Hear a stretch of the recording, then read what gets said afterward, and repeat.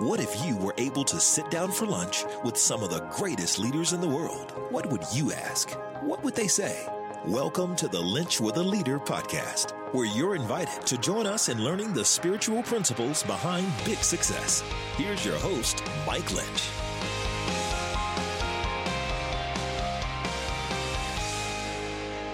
I love sitting down with leaders. I love sitting down with leaders who are passionate about what they do, what they write, and how they lead. And you're meeting one of them today. If I've never met you before, my name is Mike, and it is my honor to welcome you to the Lynch with a Leader podcast, episode 199. 2024 is coming in strong, but I'm telling you, all of them are the same. We want to help you be that spiritual leader that God created you to be in the space and place that He has put you. And today I get to introduce you to an amazing leader. His name is George Kamel. You may not know George, but a lot of you probably do.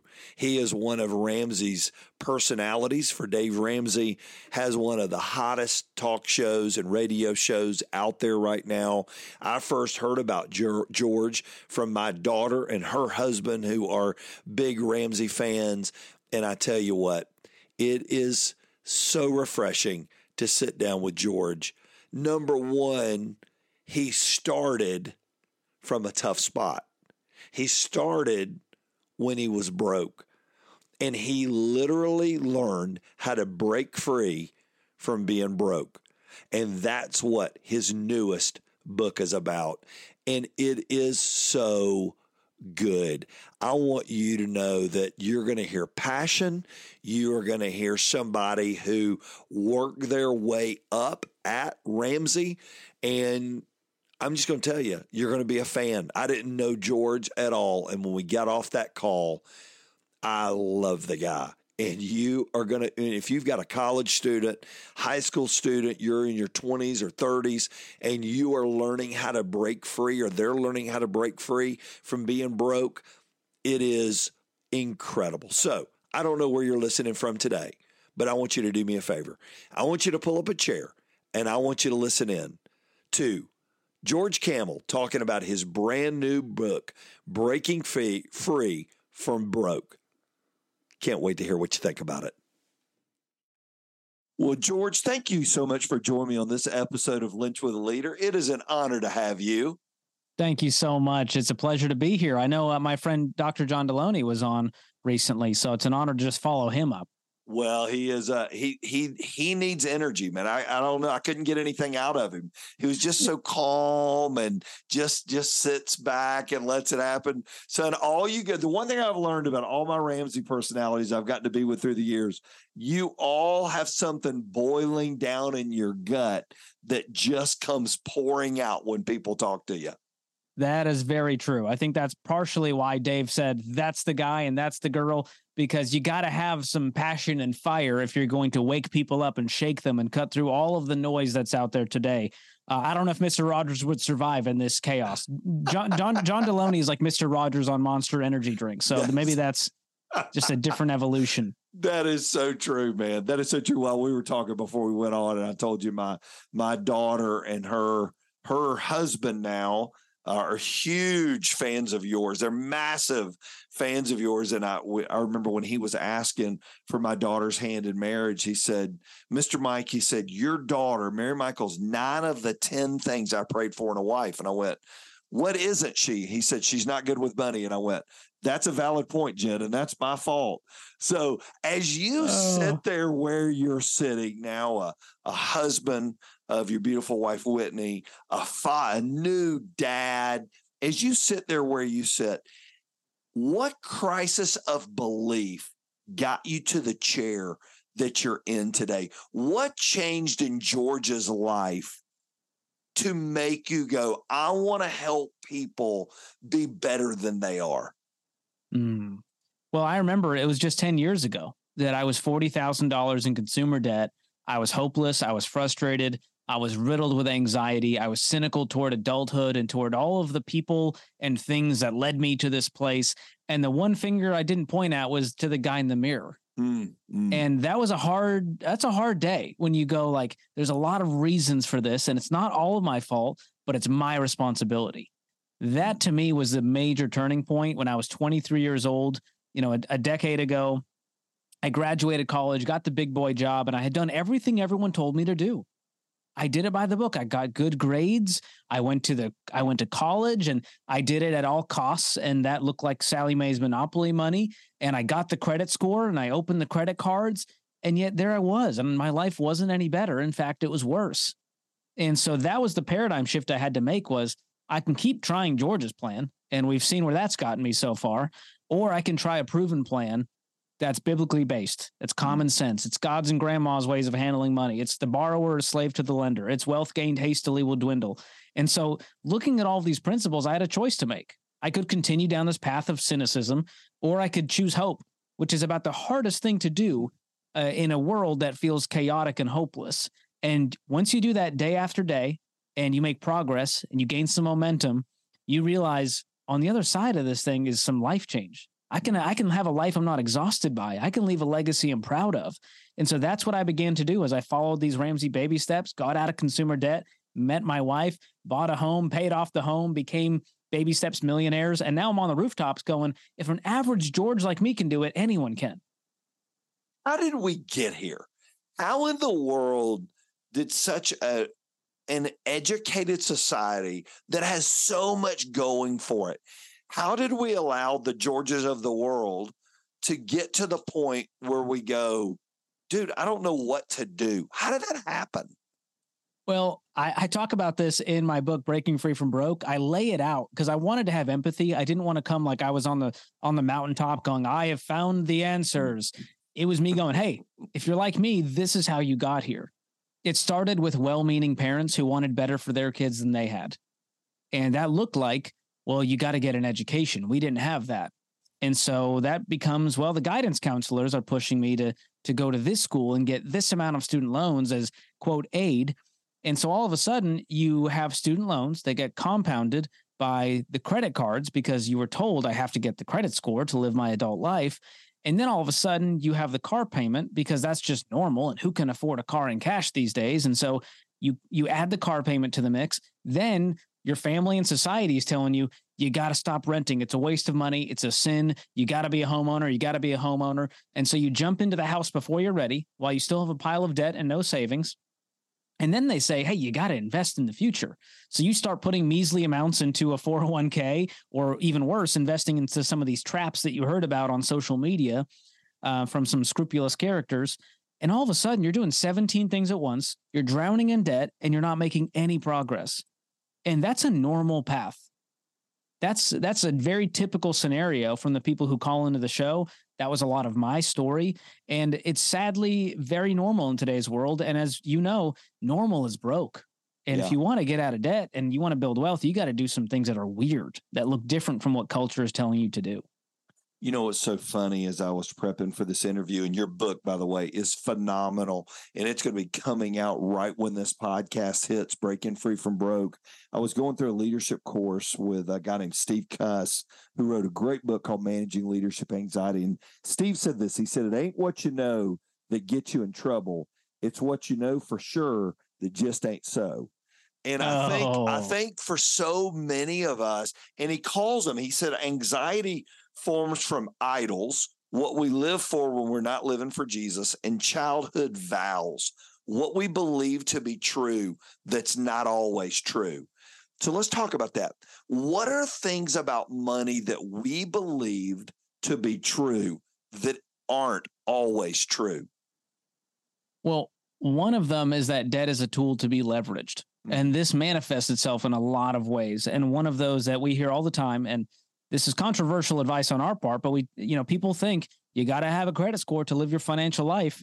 And I was one of those people. And I just thought, well, this is the game. I didn't create it, but it's the game I have to play. And this 3-digit score is something I have to be obsessed with. And I have to make sure that I keep it up. And then you realize, well, how do you keep your credit score up? Well, you kind of have to continually go into debt and continually pay it off and continually go into debt and continually pay it off in order to keep this credit score afloat. And so one of the things that happens once I became debt free and I closed all my accounts, I cut up the credit cards, is that my credit score 6 to 12 months later became indeterminable. It disappears. And all of a sudden you go, well, how are you going to get a house? You can't get insurance. You're not going to be able to do this and that, rent a car, rent an apartment. And I was able to do all of those things to the point where I said, oh my gosh, this is a scam created by the debt companies who are in cahoots with the credit bureaus who are, handing out these scores. And so it was one of those things where I had to unlearn and deprogram through lived experience. And I was able to rent apartments. I got a mortgage without having a credit score through manual underwriting. And it didn't crush me. It wasn't that hard. And so I just want to tell people that that's one of the foundational things that I think is holding them back, is playing a game that's rigged against them. It's like going to Vegas thinking like, I'm going to be the guy who beats the system at the table. I'm going to be real strategic here. And at the end of the day, you got to realize you're a rat in the maze and you think you've won when you've got the cheese, but you're still in this science experiment from this financial industrial complex that's designed to keep you broke. You spent a whole chapter talking about being chained to the system, and your statistics are staggering. 37% surveyed say they're struggling or in crisis. 43% say they have a hard time paying bills. 50% struggle to pay rent. 38% to pay their mortgage. When you have call-ins and you are just crushing it on the Ramsey Network with your show, when you and Rachel have call-ins to your show and when you're traveling and doing your thing, what do you hear from people emotionally that are chained to the system? What's the emotion behind what they're telling you that you're hearing from them? A lot of it is fear. And that's most people. They're fearful at the end of the day. And it may not manifest itself through fear, but at the root of it, that's why they're making these impulsive decisions. There's a scarcity mentality that I'll never get ahead in today's world, so I'm just going to YOLO, or I got all this FOMO. I have this fear of missing out on what could be. And there's so many options now because we have access 24/7 all of the time to everything that's ever been said in the world in the palm of our hand, which means there's 4,000 ways I could invest. And so what's going to win? The loudest voices and the ones that have the most to gain from you. Those are the ones advertised in your Instagram feed saying, hey, this is the tax-free wealth hack that they don't want you to know about. And if it looks too good to be true, run far and run fast. And too many people are falling for these traps. And I've always said, if you follow the trends, you're going to fall for the traps. And if it looks like the way grandma and grandpa used to do it, I know it's old school, but guess what? It works. When you can just live on less than you make, get on a budget, don't buy things you can't afford, it's amazing how much peace you'll have in your life. But we've gotten so far away from that thanks to buy now, pay later and debt consolidation. And there's always another hack that can get me the thing I want now because we have no muscle for delayed gratification. If your little girl grows up and she said, Dad, all my friends have a credit card. I really want a credit card. What would you tell her? What's going to be your advice to your little girl one day when she's old enough to get a card because everybody's telling her she has to have a card? What are you going to tell her? Well, it's funny now because you see these Barbie dolls that come with a purse and a credit card attached to it. And so you're like, who's paying for? Oh, MasterCard paid to have this little plastic card attached to the Barbie. Fantastic. And so one hard thing to do is to show them where money comes from. Money comes from work. It doesn't come from Capital One and MasterCard. And show them what happens when you use other people's money to fund things. It sounds great on paper, but guess what? Next month, when you get your allowance, you need to give me half of that because I'm the credit card company. And so if you show them an example of what life is like, I mean, you show them an example of taxes alone. My dad used to do this. We'd have the food, sir. I'd go get some, Chick-fil-A. He'd take a bite and say, that's taxes. That's just how the government works. You get something you really wanted and the government's going to take 25%. And so you teach them, here's how money works. Here's how much you actually end up with in your paycheck. Oh, and by the way, it's gone because of a decision you made 4 months ago to buy that thing that's sitting in your closet or that car that's sitting in the garage or that degree that you're not even using. And so all of those decisions have an impact. And what we need to teach our kids is that instant gratification is going to lead to long-term brokenness. And so you got to learn how to live with a little bit of sacrifice and delayed gratification. And that's why when I teach my kid, if they want something, they're going to work for it and they're going to have to save up for it over time. Now, I'm going to give her gifts because it's a little girl. And like Dave Ramsey said, she's going to have you wrapped around her little finger. Right. So I'm still going to be a very generous person, but I want to teach her that money is not, it's not something that it can be a tool to give, save, and spend wisely. And it's not something that comes from the blessing of a debt company. It comes from you working hard. Your greatest wealth building tool is your income. You know, you talk a lot, you spent a whole chapter talking about student loans, and that is a legit crisis in our country. I mean, it is a legit, I sat down with little couples getting ready to get married, and between them, they're $80,000 to $100,000. I mean, they're starting below the ground when they're saying I do to each other with all of life that's going to be coming at them in the next couple of years. What's the right way? What's a way to break free and still go to college? Because college isn't a bad thing. College is a great thing if that's what you're supposed to do. What's the right thing that they could be doing to break free from being broke with student loan debt? Well, if you have student loans already, one thing is to realize that I'm in control of this and that I'm not going to sit back and let minimum payments do their thing or wait on the next president to finally get that forgiveness program working. You're just going to have to go, all right, let's look at reality. I'm going to choose reality, as my friend Dr. John Deloney would say. And we're going to go, how much do we make? How much do we owe? And by the way, if you're married, it's not her debt. It's your debt too. That's right. It's our debt. And so that's one thing you got to own. A lot of people get married and they go, well, she had that debt before we were married, so it's a pre-existing condition. I'm the health insurance company. We're not covering that. That's how people treat debt when it comes to marriage.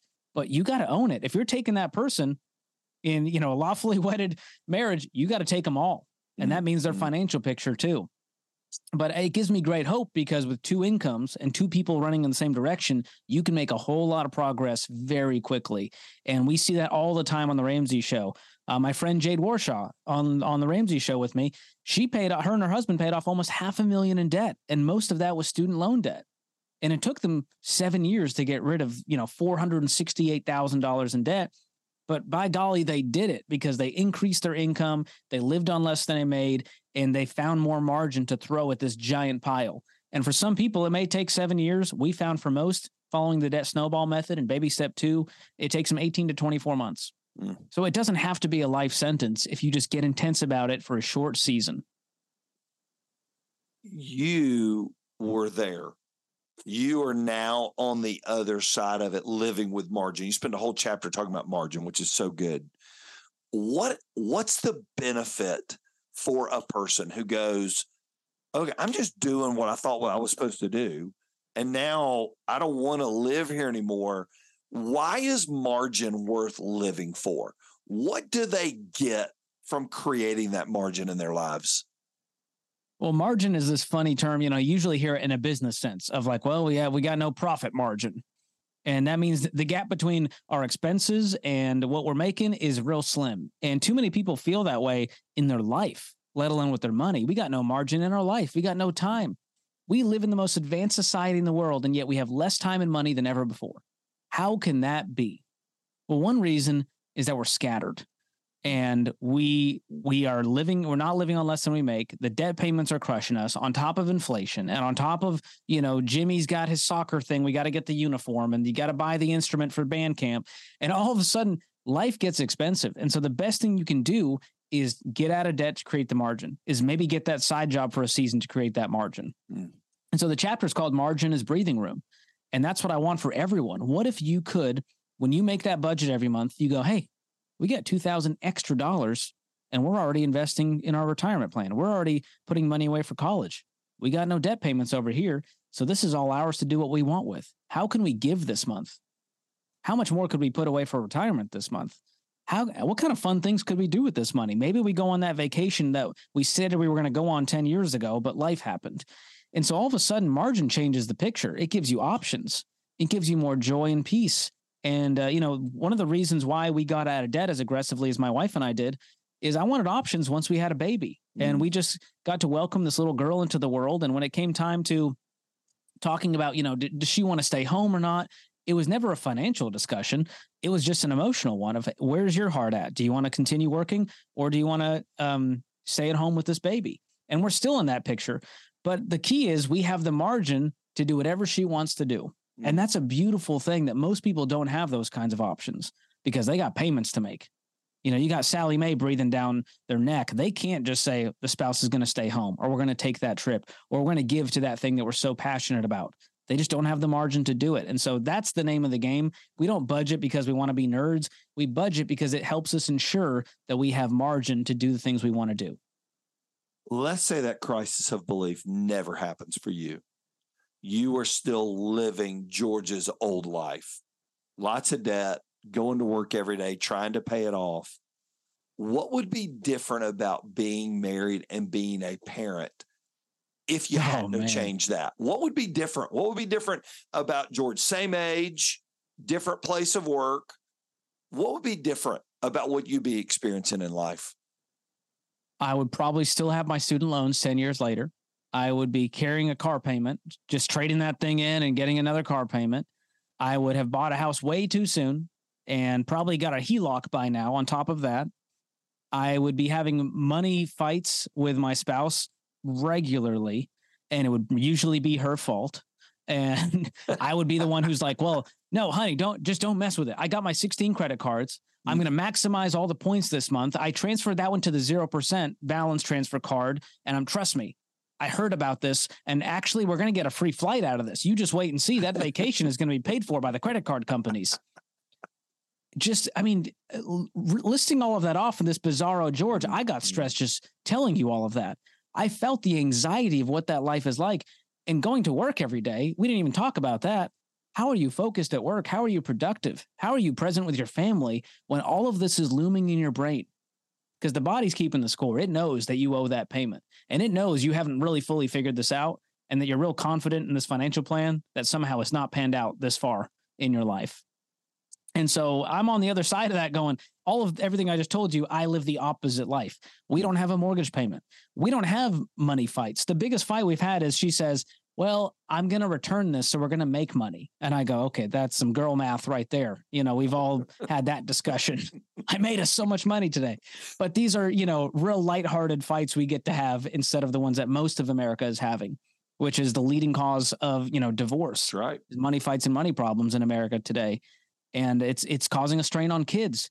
And I'll tell you, I probably wouldn't have had a kid.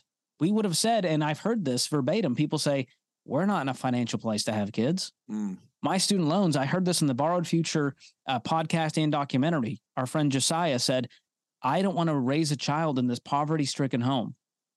I can't be the man I want to be. I can't be the husband that I want to be because of this debt that I brought into this family. He felt the weight of that. And I've seen it too often hold people back from their financial goals because of the debt they have.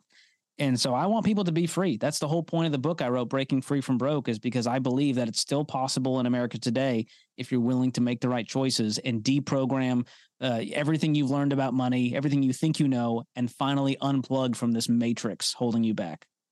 Why do you think how we figure this out, why do you think it matters to God so much? Why do you think God is in this, the owner of it all, right, in heaven?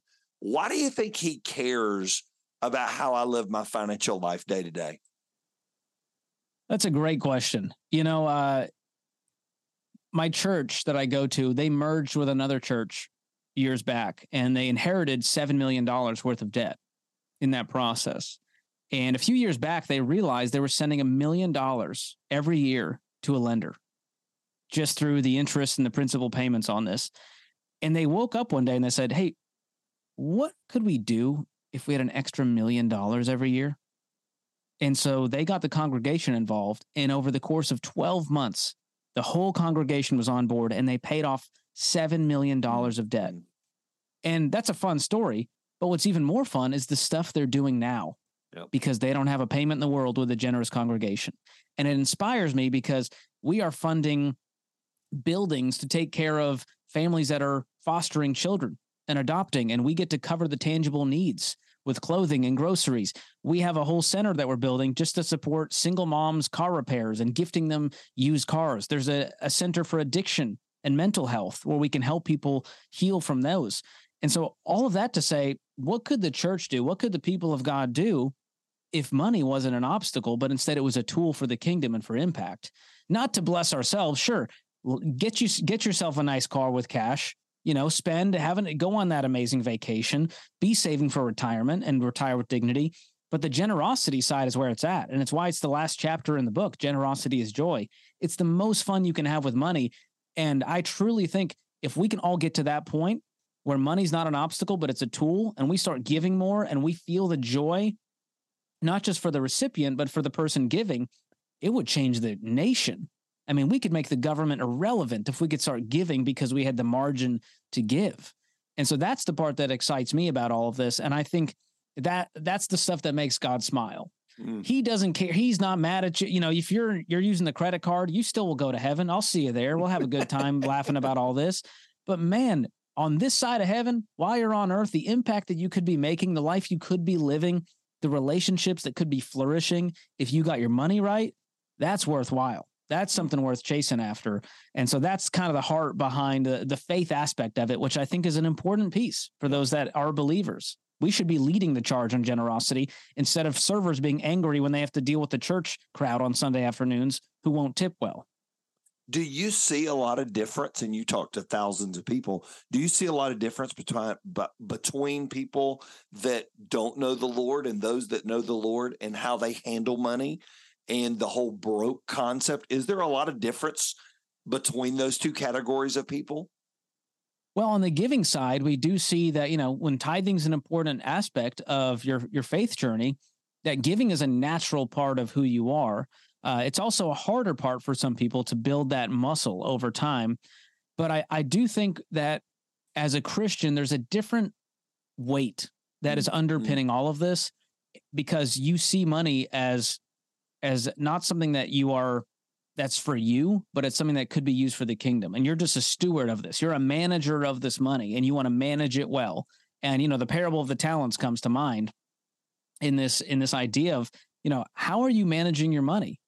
Are you doing it in such a way that's going to create generational impact? I mean, Proverbs talks about this. A good man leaves an inheritance to his children's children. And while that can be character and principles, I think it also means, what kind of wealth are you going to transfer generationally so that your kids don't have to know the stress of debt? And they're not worried about how, the widow is not going to be worried about how she's going to take care of her family when she's got a pile of money from life insurance because the husband decided to say, I love you, in a financial way. So there's a lot of just tried and true principles that I think as believers, there's more onus, there's more weight on us handling money correctly. And goodness, the world is watching. They are waiting for people of faith to screw up, to be people, who don't have high character, to not have integrity, to not be generous. And so I do think that we're on a pedestal in that way where we have to be leading the charge. We should be handling money in such a way that the world goes, goodness, that's different. They don't have a credit score. They don't have a credit card. They paid off their house. Look at what they gave in that way. That's inspiring. Maybe there's something to this faith thing. And so that's the underpinning of it. You can still be a Christian and be in debt, but goodness, life is just richer when you can get on the other side. Why do you think you didn't go to Ramsey as a personality? It's not like you just showed up and went, hey, I'm George. I think I'll be great on radio. You guys are going to love me. You'll put me on television. I'm going to write a book. You rose through the ranks.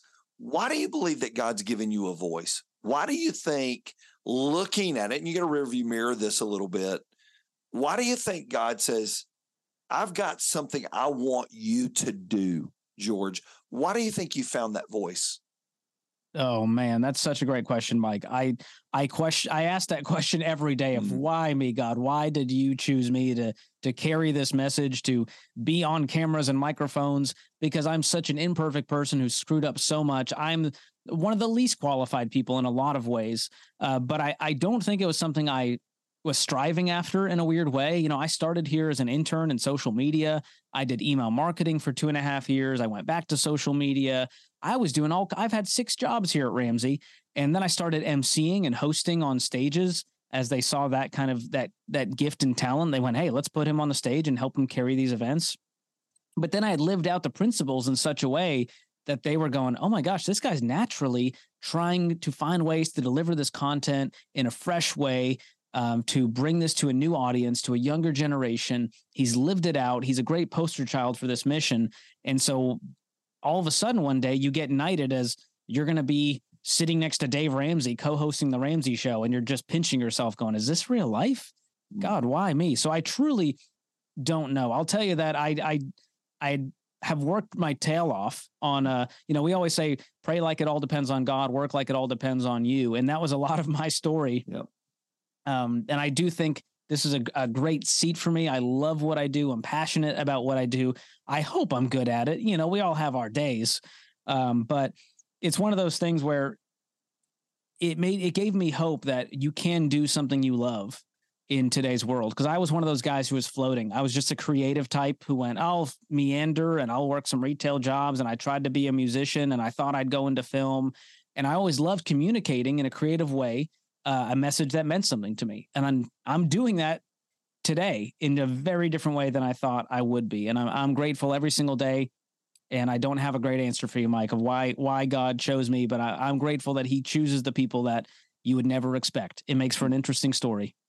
I think that's the best part of the story, right? We read scripture and it's just full of people. It's full of guys like George and guys like Mike that in your platform's way bigger, but it's just people that were available and you showed up, you just kept showing up.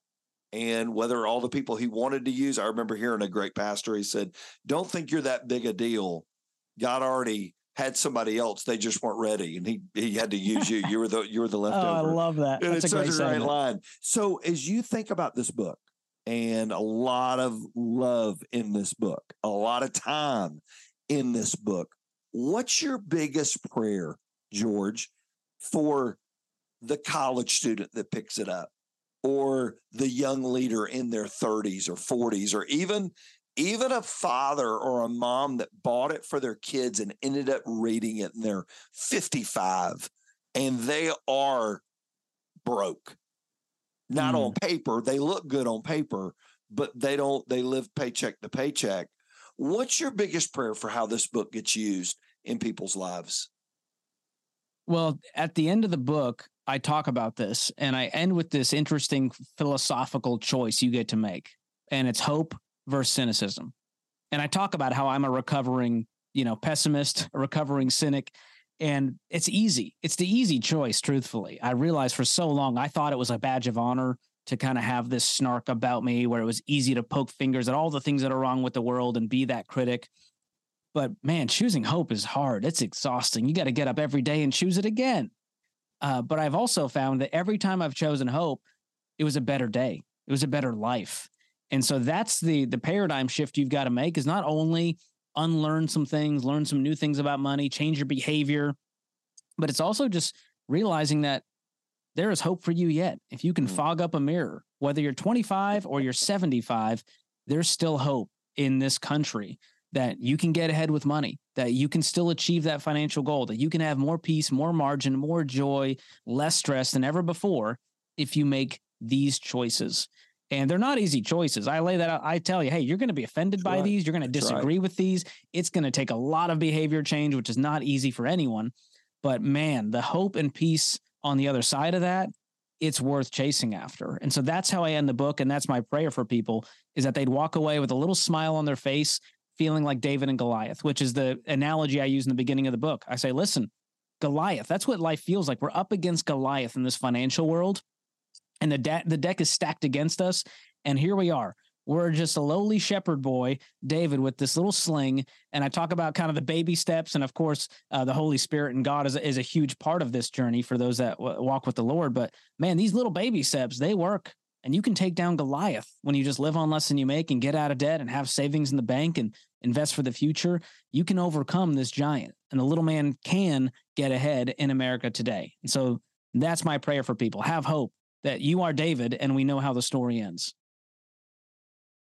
You know what I loved about George so much?